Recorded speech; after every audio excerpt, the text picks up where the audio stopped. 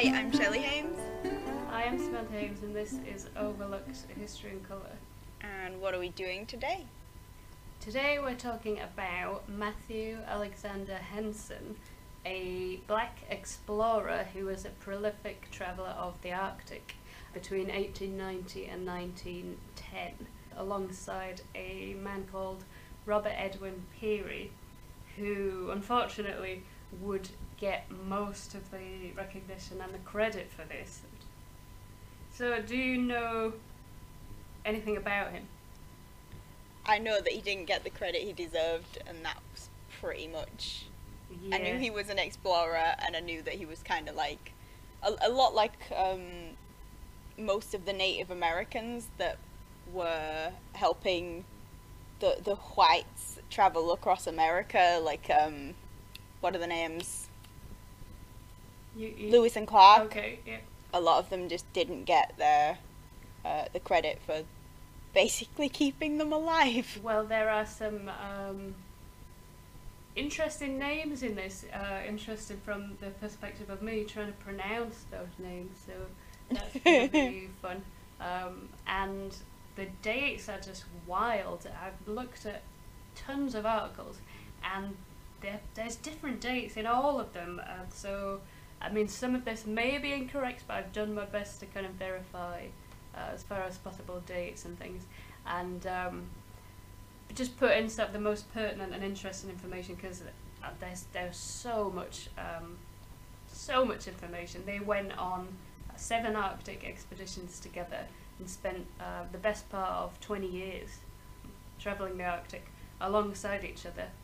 Mostly attributed to Peary, but in sort of recent decades it's become clear that Henson was really the brains, and certainly the was able to keep them alive because he knew how to he was a survivalist basically, and Yeah, he was the Bear Grylls. yeah, and Robert Edwin Peary was a posh white man, which Soft, switchy white man. That's also always what happens. diminishes him because he had a distinguished career in the Navy, but he certainly relied very heavily on Henson to achieve a lot of the things that he achieved. The first thing to say, I guess, is that they are both, or were known for a time, as the first people to reach the geographic North Pole. That would later be disputed, and it's a kind of complicated story that is sort of hilarious when you find out what actually happened, but yeah, I won't spoil it. So historically, Matthew Alexander Henson was talked about, referenced as an aide. The word manservant was used a lot. It doesn't seem like that recognises his contributions fully. Yeah, well, it's relegating him to definitely a side character, if that, kind of, because it's not even like his sidekick, it's his butler or his, helper man. Yeah. But today he is known for being one of the first to reach the North Pole, and for contributing to the mapping of much of the Arctic in the area around Greenland. Matthew Alexander Henson was born on August the 8th in 1866 in Charles County, Maryland. So this was less than a year after the 13th Amendment abolished slavery in the US. So we're talking about obviously a time of great tragedy and strife for black people in America. It is kind of mad when you realise how much stuff is kind of concertinaed down into such a small amount of history. Because it feels like so much of this stuff should have happened ages ago. You know what I mean? When you're just like, all this... Because the first thing I thought of when you said that was, Randian was born in 1871. So it wasn't that long after that. And to think of these as kind of contemporary is just weird. But anyway, sorry. Well, I try to wear relevant anyway. So think about how the Civil War in America is that big sort of milestone for many of these stories. So that helps to ground them for me. If I think about how long how long before or how long after that happened. It sort of helps to give a general picture of what the mood was, I guess, what sort of stuff was happening. Everything just feels kind of concentrated to these key points in history, I guess. So when Henson was born, the act had been passed, but obviously they were on their way to civil war. Matthew Henson's parents were called Lemuel Henson, and his mum was Carolyn. We don't really know much about her, as again quite common actually. So they were free black people who made their living as sharecroppers on a farm that they owned just east of the Potomac River. So we know that they owned their farm because they sharecropping, you rent it out to people to use, so they owned some land. And it wasn't all that unusual in this part of the country, in Maryland, for black people to be free, even though slavery would actually last for 200 years in total in the state, and it would be one of the major producers of slaves, because they had lots and lots of tobacco fields, tobacco plantations.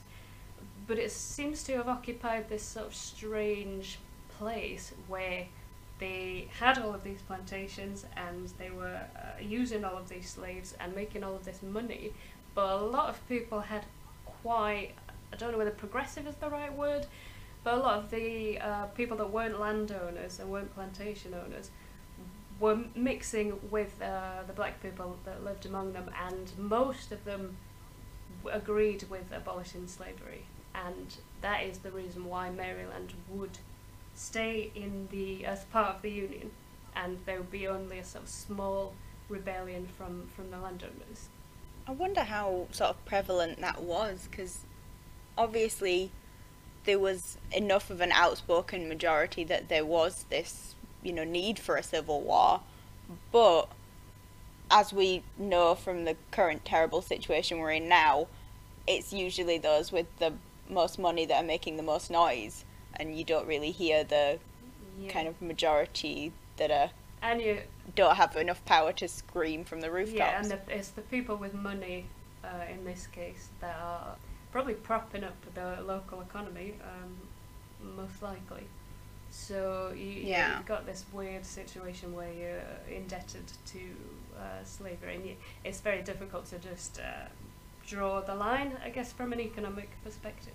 So there were free black people in Maryland, and you have this strange dichotomy between people being able to live free, some people, small percentage, and some of the worst sort of violence and prejudicial treatment also happening in the same state. So Maryland also passed a law called the Law of Perpetual Slavery, which made these children of slaves the legal property of the owner before they were born, basically. I've heard of that before. I don't know, it's one of those things that you kind of forget about, because you're just like so focused on the ones that were actually in slavery at that time that you kind of, your brain is so full up with that you can't even think, oh, what about the future generations that were already condemned to it? Mm-hmm. Have you read Beloved, Toni Morrison? Yeah, a long time ago now though. I don't know if it's that in particular, but that idea of like her children not even being her own property. I mean, that is kind of such a huge part of that book. That's a weird sort of unfathomable violence in a way, without having to involve any sort of physical violence. Do you know what I mean? It's literally the sort of the most boiled down, molasses thick version of dehumanization. Yeah, you've got to the effect that like your own offspring isn't even yours. So yeah, there's nothing even beyond you. There is no sort of hope. There's nothing. It's awful. It is really awful. So when we imagine some of the worst horrors done to slaves in the 18th and 19th century, we're picturing places like Maryland, which is why it's a surprise, or it was to me, to also find out that Maryland had the largest population of free black people of any state in America by 1860. Wow. So over a century, from around about 1755 to 1860, the percentage of free black people rose from 1% to 49%. And that is at least in part due to the fact that lots of black people were recruited to the American Revolutionary War against the British. Thousands of black men were enlisted with the promise of freedom afterwards. And the promise wasn't always kept, but in a lot of cases it was. So you start to get this growing population of free black people who are living, having children who are also free. So the population is growing.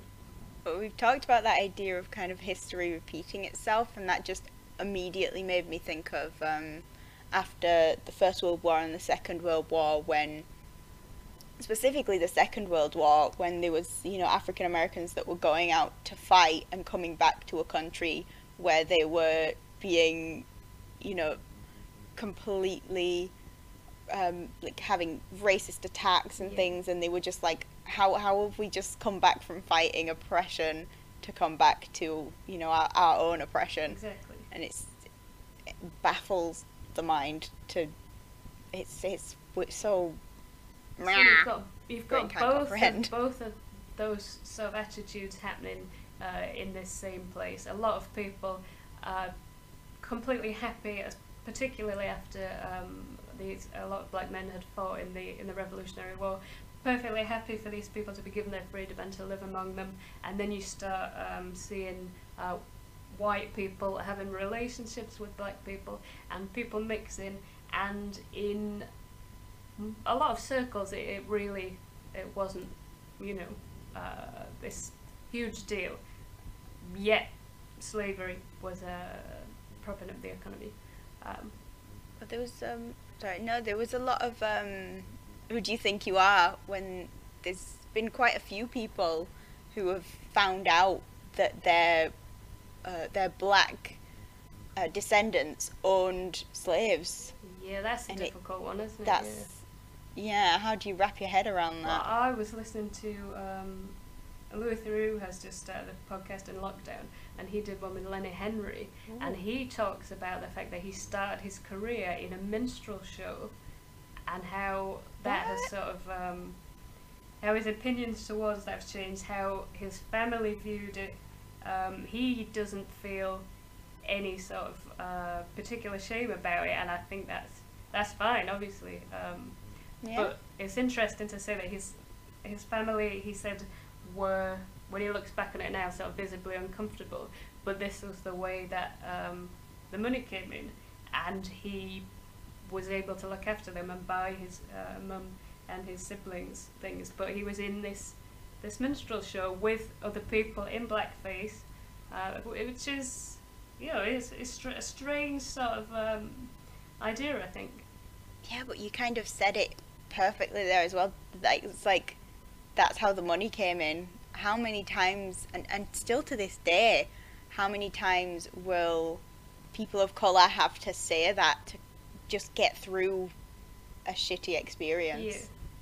Yeah. You see it to a much lesser degree, I think, but still to a degree with a lot of people of colour in Hollywood that take sort of the stereotypical parts. I know, like, actors like Terry Crews have sort of talked about how they felt they had to, take the parts that were there for them, which was like angry black guy. Yeah, and I know a lot of. Now at least that's getting a little better, but still. A lot of black female actresses talk about that, don't they? The angry black woman. That's a common role. I keep talking about this kind of weird dichotomy, but I think it's very interesting. So you're sort of getting these laws passed, the law of perpetual slavery, laws limiting what they called manumission, which was giving slaves their freedom. But at the same time, it is happening and people are doing it, and it's becoming relatively common for people to own slaves and to give them their freedom after a certain number of years, or to have promised them their freedom once they died, which, again, it doesn't make it better, but it's better than some of the other black people that were in worse circumstances. So, interestingly, changes in technology and the move towards less labour-intensive farming methods supports and increases this rate of manumission, so more people being freed, because you don't need so many people on the plantations, on the farms. There's more mixed race children about as a result of some interracial relationships, but also, of course, sexual violence against black women who may have then been freed. So by the time of the Civil War, most people in the state supported the abolition of slavery, and Maryland did remain in the Union. So although it sounds kind of unusual that Henson's parents were free folks who owned land, not that unusual actually. They were likely the children of slaves who had been freed before the Civil War. So in many ways he was born into as close to kind of ideal conditions as possible for the time period. Even though it feels kind of shitty to say that because obviously it's still not great. But he was born free, he was born on their farm. So he had an older sister who was 2 when he was born, and the family wouldn't stay on the farm for long. When he was barely a year old in 1867, they moved because their farm kept being attacked by the KKK and by disgruntled landowners who weren't happy about the fact that slavery was being abolished, and they didn't agree with it, and they hated these free black folks.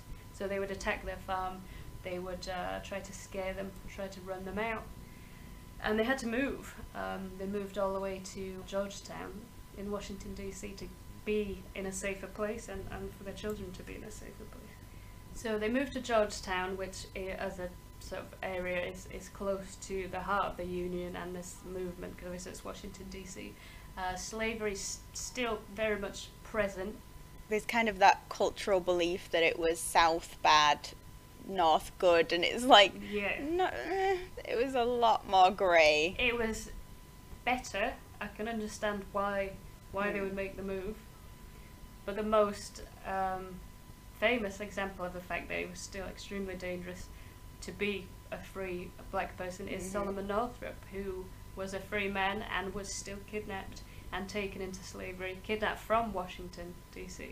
So it happened, and you could be taken regardless of what papers you've been given or whatever.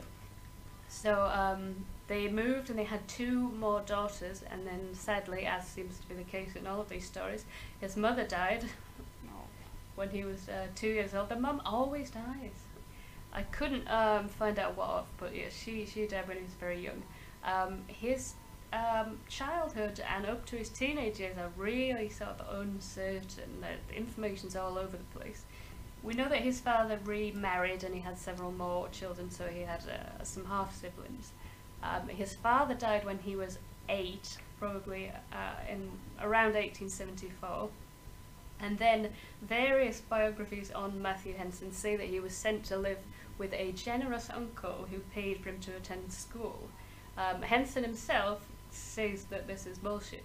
He would write a memoir much later in his life, and he disputes this, and he says he ran away because his stepmother was abusive. He says that he ran away at 11 and moved into sort of central Washington DC on his own. So it's likely that he did have some education, but probably only up until the 6th grade. So he was on his own in the big city, and he was working immediately. So it's probably unlikely that there was this sort of mysterious benefactor taking care of him. Well, it's not uncommon in sort of around this time in quote-unquote documentary writing and quote-unquote documentaries. I mean, the first film that's kind of hailed as a documentary is Nanook of the North, which was fake. Oh, like yeah, 90% of it was fake. Yeah. And guess who was their subject matter? An Inuit man another person from a minority who they just made up complete nonsense about.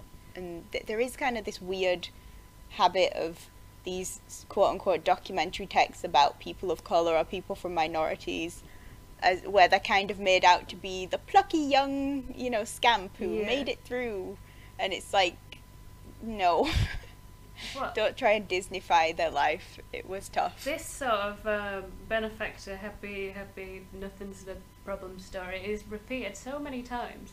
And then I found this sort of stuff about him stated in his biography. No, this in his autobiography. This isn't. So I decided that must be the most likely. So he got a job washing dishes at a cafe when he was very young. That was frequented by sailors, and he spent a lot of time listening to their sort of stories about life on the high seas, and grew love for the romance of being on the sea, I guess, and this is where his interest in sailing first developed.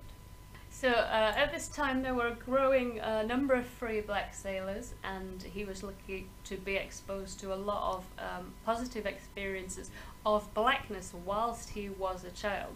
So one of the most important moments in his life happened at 12, when he attended a speech given by the very famous civil rights activist Frederick Douglass. And he, in this speech, urged black people to actively fight systems of oppression. So this must have been a hugely influential moment at 12 years old. At the same age, at 12, he travels back to Maryland, and he looks for work on a ship at a port in Baltimore. He's hired by the merchant ship Katie Hines, which is captained by a skipper called Captain Childs, who took to him almost immediately and spent the next few years on the ship teaching him how to read and write. So this was a really good first experience. It sounds like he was kind of very aware, having that opportunity to see Frederick Douglass so early. I think that was probably possibly one of those turning points in people's lives. Like there was the turning point in Bessie Smith's life when she met Ma Rainey. Maybe the rest of her life wouldn't have been the same if that moment hadn't happened. I feel the same kind of about that. That could really change your life, I think. Yeah, it makes you realize how important those. It might have only been a little thing, but how hugely impactful that is, and how much of an impact the fact that people didn't have that until after kind of the the abolition of slavery.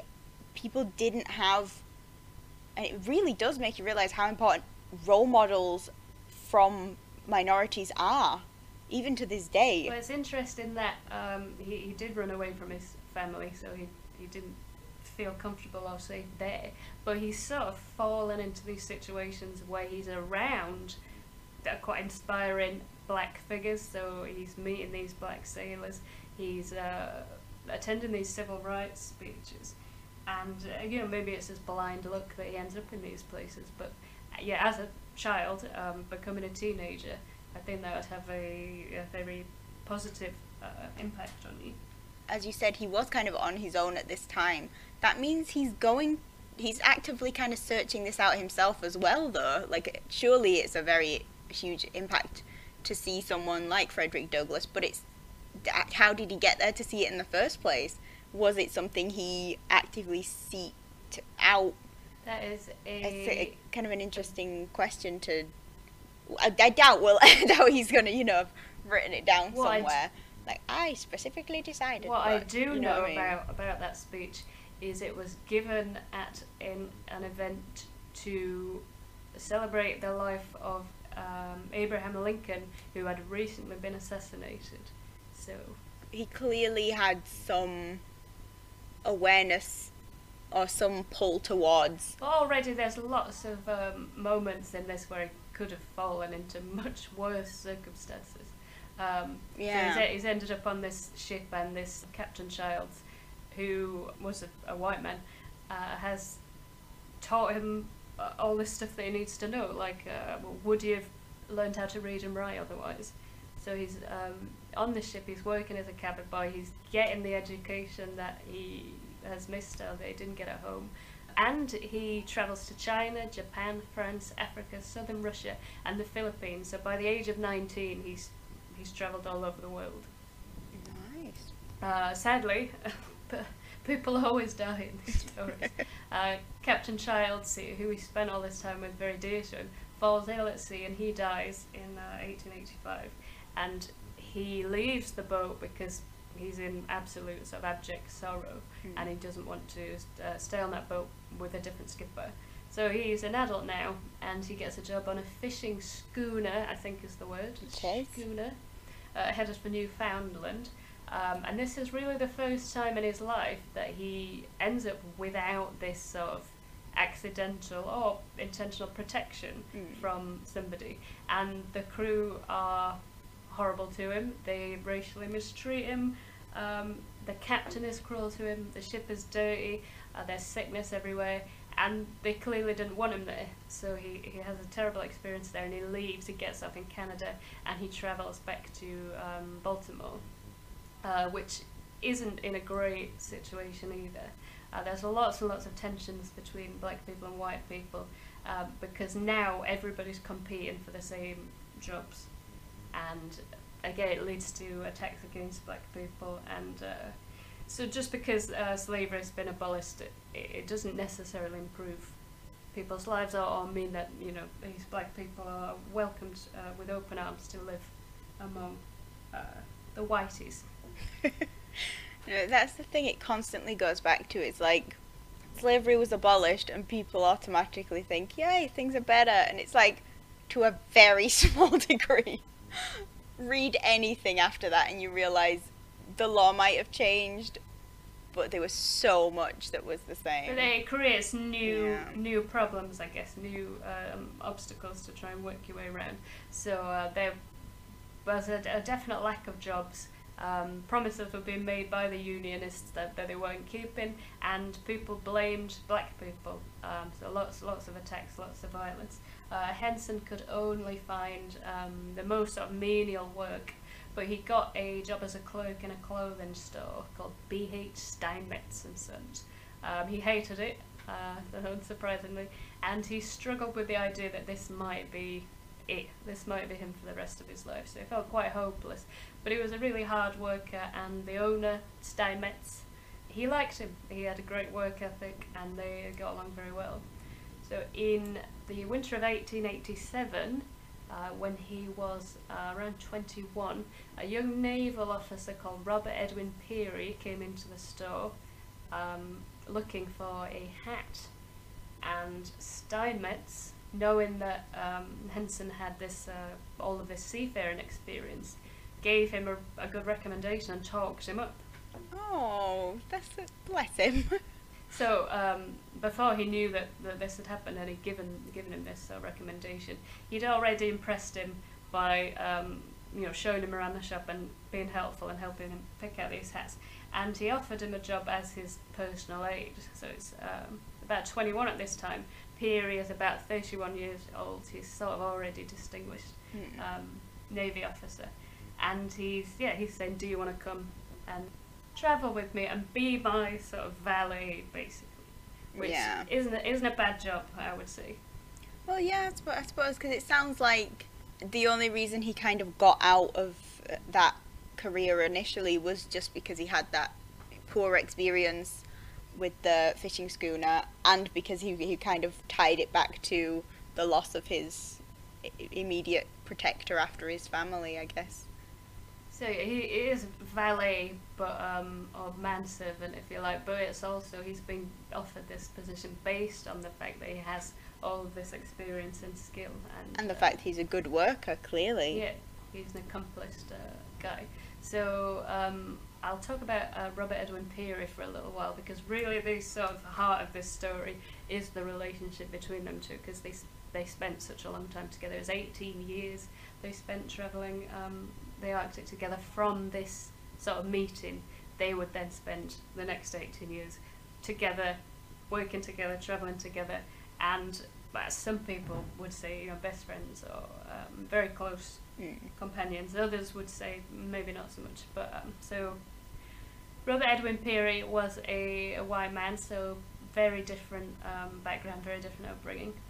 Robert Edwin Peary was born in 1856 in Pennsylvania. Much more privileged background, but like Henson, he experienced tragedy quite young. At 3, his father had died, so he's lost a family member, sort of similar age, and his family moved to Portland, Maine. So unlike Henson, he was white, he was from a privileged background, very well educated. He attended Bowdoin Liberal Arts College and studied civil engineering, and belonged to all the, the fraternities and the sort of posh people stuff. He was a valued member of the rowing team. Alpha, Kappa, Gamma, Omegas, all them ones. In 1881, when he was about 25, he joined the Navy as a civil engineer, and he spent some time producing geological surveys mapping the hills and mountains of Maine. So from 1881 to 1885, he was assistant engineer, then head engineer, producing surveys for the Nicaragua Canal. In 1885, we have the first evidence of this, what will become a lifelong obsession with discovering the North Pole. For the rest of his life, he would be obsessed with being the first. They were really, they got really obsessed about it. Whenever you read any of these stories about these explorers, they were never a passing fancy. No. They were head to knee, toe, feet obsessed with, and I suppose they had to, because without a doubt they were going to come across a lot of danger and just awfulness in most of them. When you've got all of the money you need and all of the opportunities you need, you can have the sort of freedom and the time to be like, yeah, I dedicate myself to this completely sort of unrealistic sounding goal, whilst everybody else is just trying to survive. Yeah, but a lot of it wasn't. They were obviously the rich people that had the ability to kind of just jaunt off to wherever they wanted to, but whole countries were obsessed with the idea. Like finding the Northwest Passage was like a obsession for countries that were like, we're gonna find it. Prestige, isn't it? Same with like the space race. It's all, we're better than you. We're the dominant power, I guess. Yeah, but a lot of it was just kind of throwing people into a meat grinder. Let's be honest, it's just men doing ridiculous, obsessive, bros being things. those. But not to attack men, but this is how we've got into this state. Not that discovering the Arctic and all, being explorers is not important, but it mostly was about being better than the other countries, I think. We did it, you didn't. Yeah. So in 1886, Robert Edwin Peary wrote a paper for the National Academy of Sciences outlining his proposal for how you could cross Greenland's ice cap and determine if it was an island, because nobody really knew this at the time. So this was his kind of next project. He spent 6 months on leave from the Navy, trekking across the Arctic, trying to cross Greenland by dog sled.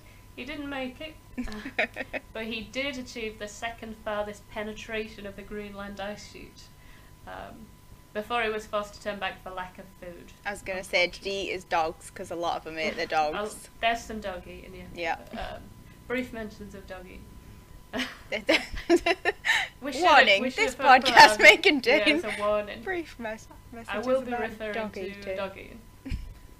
So in 1887 he returned to Washington to work on the Nicaraguan Canal. Before leaving for Nicaragua he needed a sun hat, and this is where the two stories join. So he goes to Steinmetz, and that's where he meets Peary in 1887. So as soon as he hears about his years at sea, he hires him on the spot, as we know. They would sail to Nicaragua first with a small crew of 4 others where they had worked on the canal. Peary was so impressed with Henson's skills and professionalism that he asked him to go on his next expedition to the Arctic. And he told him all about this dream to reach the North Pole, and sort of let him in to this world. He's got a hell of a CV, for being as young as he kind of was at this time, and again from a background that wasn't terrible for the time, but he wasn't in any way, hugely privileged either. And yet he's kind of racking up them like good jobs. Yeah, And it's interesting that you say that, because this sort of it complicates when you get to the end of the story and you look at what was this relationship between the two of them.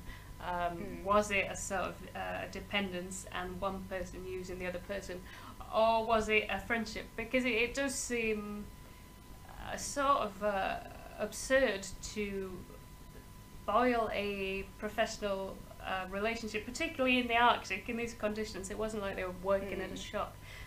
For 20 years, they had to have had a real friendship, I think. they had to or have had certainly something there, some yeah. deep trust. Because as you said earlier, when he figured out that he wasn't in the fishing schooner life with the dickheads on that boat, he quickly was like, I'm out. Yes. So why would he have stuck with him for 20 years? Well, there's I suppose it could be his own personal ambition to want to actually achieve that as well, along with Peary's ambition to be, the first man or I think we can sort of agree that Henson, why wouldn't you? These are great opportunities, so he's going to take the job. He likes being at sea. From Peary's perspective, it sort of gets a little bit more complicated later. His motives are definitely questioned in hindsight for some of the things they did. Anyway, so they returned from working in Nicaragua to America in 1889. Henson briefly moves to Philadelphia, Pennsylvania, because Peary gets him a job as a messenger at a naval yard. He settles down for a brief amount of time, meets a woman called Ava Flint. They spend 2 years together, and then they get married on April 16th, 1891. And only a few months later, he's like, sorry love, I'm going on an expedition to the Arctic. She's not overjoyed about that. They haven't had much time together as newlyweds. This would become a running theme of their marriage and a source of lots of tension between the two. So within the first few months of their marriage, in 1891, he's gone already. He's off on this first big expedition to the Arctic, which is actually Peary's second attempt, but the first one, obviously, that they're going to go on together. So this will be the start of their constant attempts to reach the North Pole. So Henson joins Peary's 1891 attempt to trek across Greenland.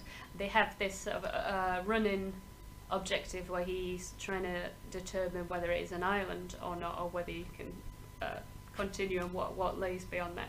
So obviously we know that it is an island, and they would take the longer and more dangerous route in his earlier proposal from Whale Sound, which is a channel running close to the Inglefield Fjord Glacier, near the that old chestnut, to the top of. It could be anywhere. No, it's on the Inglefield Fjord Glacier. I just told you, in Greenland. I'm so sorry. To the top of Baffin Bay, and then north to see if the land continued across the Arctic or stopped to the sea. The hope was that they could go all the way to the North Pole there. Spoiler, no, it was an island, so they couldn't do that. The trip was funded, very well funded, by the American Geographic Society, the Brooklyn Institute of Arts and Sciences, and the Philadelphia Academy of Natural Sciences, so he's got a lot of money behind him. Like you said, that people are investing huge amounts in these voyages of exploration, because it comes with a lot of prestige, I guess, when you come back and you're the first to have discovered this, you're the first to have been here. Well, most of it was just trade. They were just after new trading ways of trying to cut out time that people would have to spend on board, because the faster you get products to the consumers or the factories, the faster people are buying. That's kind of... Yeah. I would prefer to think it's maybe about empire-based dominion. Northwest Passage, that's what they were looking for, so that it was for trade. Oh, they just wanted to open up quicker puts trade. into context some of the sort of horrible shit that they did, I guess, later. So Sorry to burst your bubble of like grand people sat with their cigars and their brandy going, oh, if only we Richard all would be the kings of kings. we're all best friends here. No matter the Shake colour my of our hand, skin. let's find the Arctic. So the crew included Peary Henson as his personal manservant, a surgeon, a skier, a bird expert, an ethnologist, a marksman, because I guess there's like polar bears and shit. Well, they didn't know what were up there, Well, really, I did mean, they? good for them that they took a bloody marksman then. A weatherman and a mineralogist. Peary would also take his dietitian wife along, and the press would mock him mercilessly for doing this, actually. For taking his wife along on the expedition.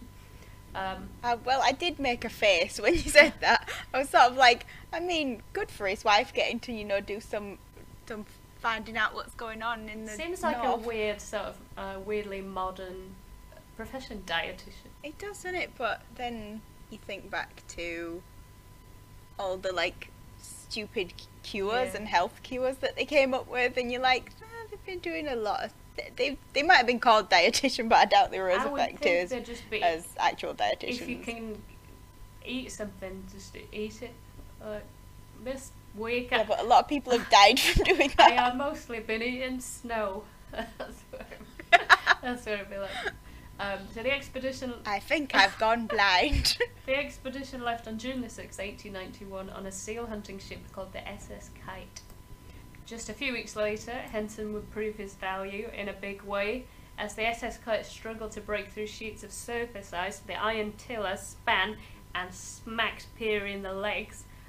2 bones between his knee and his ankle snapped. So not a good. I'm gonna say, did start. it kneecap him? Pretty Not much. good. They're very far from home.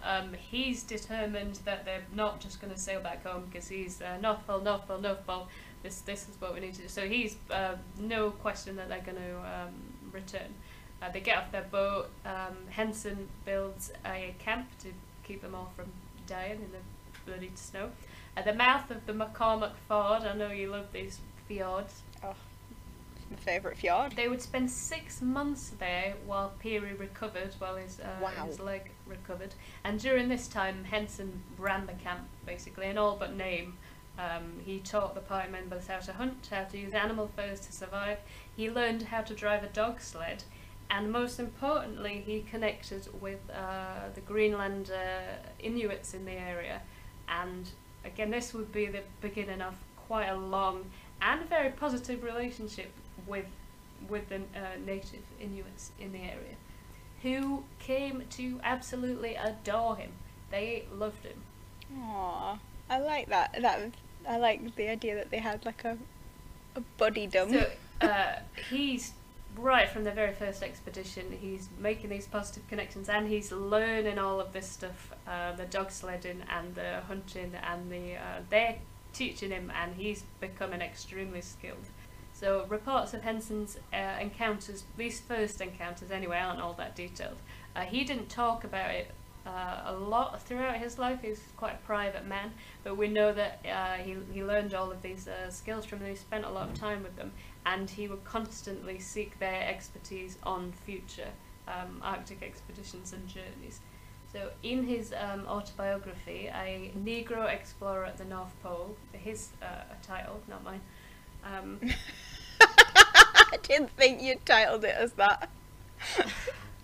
What was its actual name, Samantha? What did you do to that book? Henson says, many and many a time for periods covering more than 12 months I have been to all intents and purposes an Eskimo, with Eskimos for companions, speaking their language, dressing in their clothing. I have come to love these people. I know every man, woman and child in their tribe. They are my friends and they regard me as theirs. So he also learned their language. Peary did help and contribute to this. He had studied Inuit survival techniques in his previous life as a younger man. Peary's wife complained about their food and body odour. Way to bring her along. I'm going to say she's supposed to be a dietitian. But Henson spent as much time with them as possible, and they ended up giving him a name, Mari Paluk. Whiny wife. No, it's a nice name. That's Mari Paluk, which translates as Matthew the Kind One. So this is a Aw. good connections, good relationships. His love for I wonder how yeah. much. Sorry, I wonder how much his experiences. It makes me wonder how much sort of those other Arctic explorations could have been Well, him wanting to go back. improved by having someone from a minority as part of them. Because I imagine going into that situation without all that baggage of, without sort of all the pomp of whiteness, thinking that you know what you're doing, thinking that like I will conquer this land. He was just going in as like I got a job and I'm here, Yeah. and you know whoever's gonna help us survive out here, great. That's I awesome. think, well, it seems very clear that this set them up for many of their future expeditions, allowed him to become this incredibly skilled person who was able to help them survive and achieve all these incredible things. Maybe they wouldn't have gotten there if he hadn't have spent all of this time learning. I mean, they said that they're quoted as saying that he became a better dog sledder than many of us. So these are the essential skills, and he's learning the language as well. And his love for the Inuit people and Inuit culture would last his entire lifetime. During his Arctic expeditions, he spent a lot of time with the Inuit women. The both of them, him and Peary, would have romantic relationships and father children with these Inuit women. So Not surprising.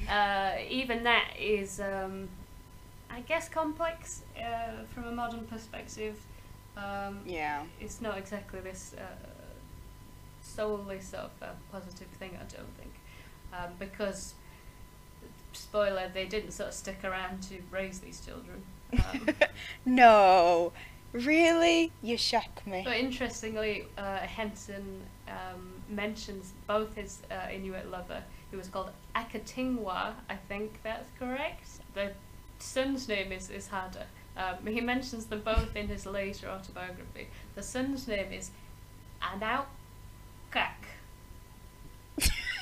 That's probably not correct. I'm sure that's spot on. But that's what it was. On this expedition in September, they're leading dogs and crew inland onto the ice sheet, and they do this thing where they sort of progress in groups. So they split off into multiple groups, and then the first group will go out to a certain point and they'll sort of create a trail and they'll leave supplies, and the next group's sort of going further and further, if you know what I mean. So Yeah, it's kind of staggering them, so it's not just going out as one big group and then your end destination, something goes wrong. Yeah, the end sort of stretch, not everybody would do that. You'd only have a small number of people on these expeditions that would go to the goal or whatever, the objective right at the end.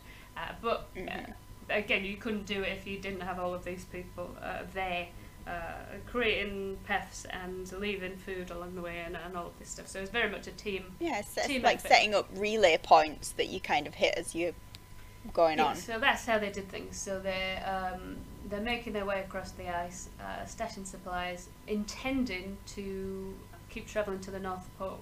But they would have to wait until May the next year, so they were there a really, really long time until Peary was well enough to sort of resume his part in the expedition, which clearly he's not going to be happy to just allow them to do it. In his place, No, he had wants to to be, plant the flag, he's the guy. metaphorically. He's the big dog. So on May the 3rd, a 5-man crew embarked after about 150 miles. Peary and his Swedish skier Eivund Astrup. They left the others and continued on alone. He was determined to be the first American to reach the North Pole. So a lot of the time he was getting to this sort of final stretch, and he's telling everybody else, you go back. He's taking a skeleton crew because he doesn't want any chances of anybody sort of stealing it from him. He had this sort of thing where if he could avoid it, he didn't want other Americans there. He wanted to be the first. So after reaching the 1,000-metre high Navy cliff, they hadn't found the North Pole, but they had answered an important question. You can't walk over that shit. Greenland was Can't do an it. island. They return to the group. They travel back to camp, traveling a distance of approximately 1,250 miles. They sailed back home, didn't find the North Pole, but they've mapped all of these areas for the first time. So that's very important in a sort of geographical way. Henson wasn't home very long before agreeing to join another expedition. His wife Lucy, not happy about this. Her parents are pissed off as well. They hadn't spent much time together since they've been married, so their relationship is failing already, because they just don't see each other. So Well, yeah, they got married. He He's went back off. off again. She's like, he's coming back. Oh nope, there he goes again. he's back off to the Arctic for his second trip with Peary to continue mapping the ice caps. This one was less successful. A large number of crewmen developed scurvy, and a lot of them almost died. They were forced to kill some of their dogs to survive. Dog eating, dog eating, Dog dog eating. eating. We need dog eating a lamb for this one.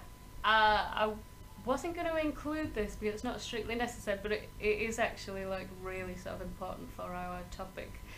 The way that they would go on to, particularly Peary, would go on to treat the native people that they met along the way. So on this trip, they came across these huge meteorites in the Cape York area, which is off the northwestern coast of Greenland, close to where there were local people living, those Inuits in the area. Peary immediately makes plans to take these meteorites, which the Inuits have called the Woman, the Rock, and the Ten, and they're huge. They're like, I think the smallest one is at 1/2 ton, and the bigger one is at 2.5 tons. So he works out a way to get them home because he's a mad bastard. Technical term. And it's this constant sort of specimens, progress, discovery, take stuff back, you know what I mean? No awareness of the No. fact that he's just like straight up walking in and trying to steal shit that doesn't belong to him in any way. I mean, it would later become clear that the meteorites had special significance for the Inuits. They worshipped them as an offering from the gods, and it was their only source of metal. They would chip into it and take the metals from within it. So it actually had quite a sort of traumatizing effect on their community. But they didn't spend too much time thinking about that. Worse was that they would also take 6 of the Inuits back to America with them for the purposes of anthropological studies. They were told that they would be back within a year, and it's not clear whether they fully understood why they were going over there, but they said, oh, you'll be back within a year, no problem, you know, we'll reward you. It's the land of the plenty, land of the free. Yeah. So a man... Land of Yep. opportunity. A man named, I'm going to butcher these names again, Kisuk, his young son Minik, a man named Atangana, and his wife and daughter, and a third man, this is the hardest one, Usakasak. They sailed back to America with the crew. The story, it didn't end well for them, unfortunately. Yeah, I immediately winced as soon as you were like, they took some Inuits back with them. I was like, this ain't gonna go well. So I'm going to jump around in time a little bit, just because this sort of happens over a sort of extended period of time. They were warmly welcomed, but they lived, basically they were cared for in a basement of the Natural History Museum. Within a year, all but 2 of them had died. The only remaining adult was shipped back off to Greenland, but the young boy Minuk was kept for further studies. He was completely traumatised by the fact that his father had died, but the museum wanted to hang on to his father's remains, so they lied to him and told him that they buried his father, but it was a log wrapped in fur. And he wouldn't find out the truth about that until he was much older, a much older adult, and had already moved on, which is really sad. That's it, like they welcomed them as specimens, not as people. He would be prevented from going back home. I'm not entirely sure on sort of the details, but I guess if you've got no sort of Resources, then yeah. of course you have to stay. So he was kept in New York for a further 12 years until he became a threat to Peary's reputation, because he was scared that he was going to give his story to the press. So he let him go back home in 12 years later, in 1909, specifically to avoid him telling the press that he'd been treated badly. In the same year, the Pearies, him and his wife, sold the meteorites to the Natural History Museum in New York for $40,000, which is equivalent to about 1.1 million today. This is just making me mad. I was about to just be like, how dare you? It's not his. The largest one of these meteorites has been given the name Anigito and is on display today at the museum in New York. So I get mad at this stuff. Skipped ahead in time a little bit there, but that's sort of the things that Peary was doing, as well as achieving all of these amazing sort of exploration things. So back to 1897, they're back in America. Henson and his wife divorced. Their relationship is over. Without any children, they didn't have any children. A fourth expedition would occur, 2 trips actually, between 1898 and 1902. Does Peary ruin anything else? Well, I mean, if you don't like him, there's a hilarious turn of events. It's my favourite part of this story, because I couldn't quite believe it when I read it. It's comic irony, it really is. But so much archaeology, like historians in this time, caused so much damage. And it's like, if there's a great book called, I can't remember what it's called, but it's about heads and the significance of decapitation throughout history.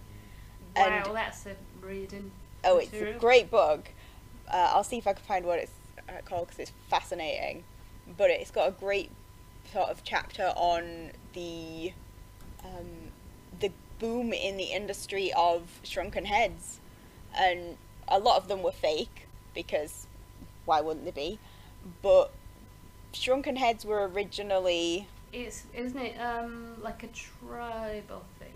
Yeah, and it was considered as like a trophy from these wars that they would have between tribes, but they were kind of accepted as, like, they knew that people were going to come at some point and sort of take some people, because these were kind of religious things.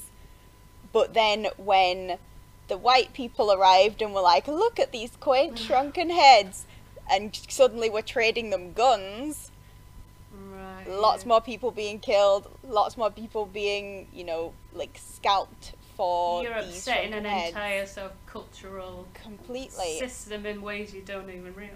And like the ritual significance of them completely was just upended, because now it was just, we need more scalps to sell to the white man because he's going to give us stuff. And it just completely destroyed this cultural tradition, which, like, I'm not saying it's a great cultural tradition to have, to scalp people, but it completely destroyed the kind of significance that this had to their culture, and it completely, it was just kind of hideous to this group, to these groups, that it just so much of this, and it makes me so mad. Sorry. As I said, he kind of, in an unexpected way, he's gonna get some karma. Good. So they sail off again on another expedition in 1898, which would also be very difficult and not end how they intended. A combination of glaciers, deadly Arctic storms, and treacherous cliffs. Oh dear. Treacherous what? Treacherous cliffs. Treacherous cliffs and crevasses took the lives of... I was like, is that a word I don't know? It's an Arctic word. So 6 of their Inuit crew members would die on this expedition, and Peary would lose most of his toes to frostbite. So already there you go, some karma. Good. Henson's craftsmanship and survival skills would keep them alive and help them survive. He's driving dogs, he's helping them stay warm and building shelters in a sort of really dicey situation. And eventually they were forced to turn back early, so they really didn't get much from that. Peary would, once he came back, claim to have been the first to set eyes on this island called Axel Heiberg Island, which is actually Canada's 7th largest island. I mean, that's an achievement, isn't it? Who wants to be 7th largest anything? Or 7th of anything? But it's the beginning of a track record of quite murky claims for Peary. Okay, he is very distinguished, and it's not that people don't believe him, But he was he's obviously always trying to get points on the board. He's always got a sort of mysterious lack of tangible information, despite the fact he's got all of these people with him. Mine eyes. And I guess it's sort of telling that today, many of, or most of his claims to be the first here, or the first to see this, are disputed in some way. Yeah. So now, today, we know that a Norwegian explorer actually was the first to have discovered the island. But he was praised, and people believed him for doing it for a time when he came back. You know, he had mapped several uncharted areas, and he was promoted to Navy Commander when he got back from this trip. He had lost all of his toes, though, which is not good. It's a fair price for stealing people's important shit. Matthew Henson, obviously, along for the ride, a big part of helping them come back from this alive. In the press reports, he was sort of referred to as the valet, The helper the man. manservant. Yeah, and that he received very little else really as far as praise or contributions. They were off again in 1902, and they got a fastest north record for the Western Hemisphere, and explored north of Canada's Ellesmere Island. So, they, tragedies and triumphs. It's difficult out there. It's a challenging world. So, their penultimate trip to the Arctic, which has been their 6th trip to the Arctic together, Peary